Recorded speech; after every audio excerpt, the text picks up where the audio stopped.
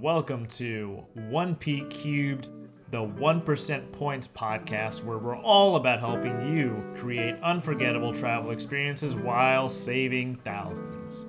I'm your host, Rohit Amrithur, co-founder of the 1% Travel Club.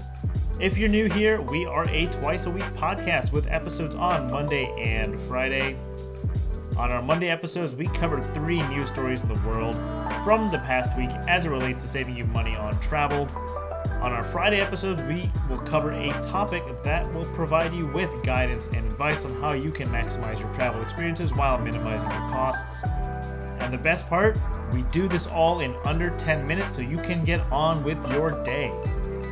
Make sure to follow us on Instagram at 1% Points Podcast to get recaps of each episode if you miss it, as well as 1%travel.club to get even more tips delivered to your feed. Happy Monday, everyone, and without further ado, let's get to our news stories from the past week. Happy Monday, everyone. Welcome to this episode of 1P Cube. This Monday episode, I apologize for the late publishing. I usually record these on Sundays before Monday, and unfortunately, I was a bit sick yesterday, so I was unable to do this, but we are back and ready to go. So, couple big news stories for this past week. The first one, and I think the biggest one, is the fact that the merger between JetBlue and Spirit has been blocked. A U.S. judge in Boston has ruled that this merger would make the market anti-competitive and have therefore blocked the merger. The main impetus behind this merger was JetBlue looking to acquire Spirit's extensive network and essentially combine them into one giant low-cost carrier. However, according to the judge, this merger would be anti-competitive and therefore to help preserve competition in the airline space, which has seen its fair share of mergers in the US over the past 20 years or so. In order to preserve the competition, they have gone ahead and blocked this merger. Now, this is another blow for JetBlue, who also had its Northeast Alliance with American Airlines blocked very recently. It was about a year ago.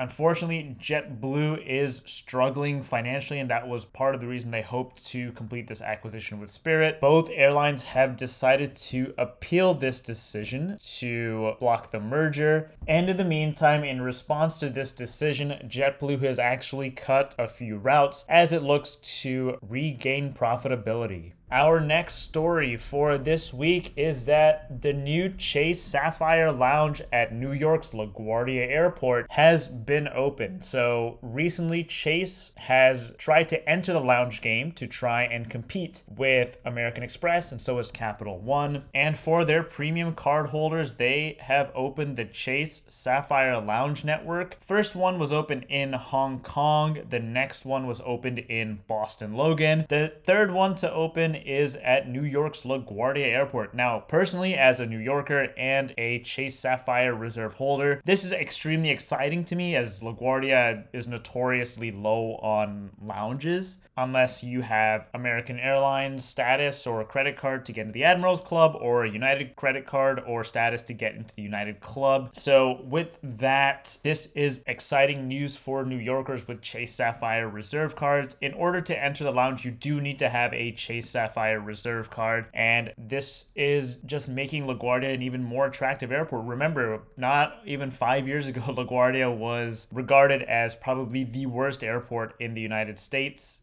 Even Joe Biden had called it we're an airport that belongs in a third world country. So this is exciting to see LaGuardia continue to make that turnaround and offer even more options. Our final news story from this past week is something we actually discussed briefly last week, and that was the potential merger of ITA and Lufthansa. Lufthansa looking to buy a 41% stake in the Italian fly carrier ITA Airways. And we brought that up last week as part of their codeshare agreement with ANA and how that began. And coincidentally, it seems that the European Commission is not fully on board with this whole idea of Lufthansa purchasing ITA Airways. Again, similar to the whole JetBlue Spirit thing, it's in the name of competition. Now, the Lufthansa group consists of quite a few airlines already in Europe, such as Brussels Airlines, Swiss Airlines, obviously Lufthansa, Eurowings, I believe Edelweiss too, which is the Swiss leisure airline. And so based on that, it seems like this deal has been at a halt,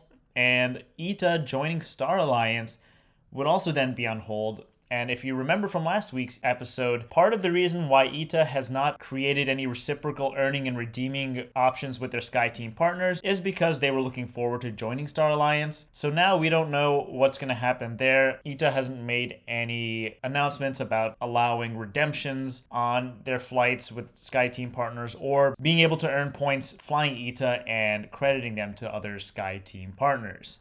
So with that, that'll do it for this episode. Thank you so much for tuning in again, and we will see you on Friday. Thank you all for tuning into today's episode of 1P Cubed, and remember to give us a follow on Instagram at 1% Points Podcast for recaps for each of our episodes, as well as to be alerted of new episodes, as well as 1%travel.club to get even more tips delivered to your feed.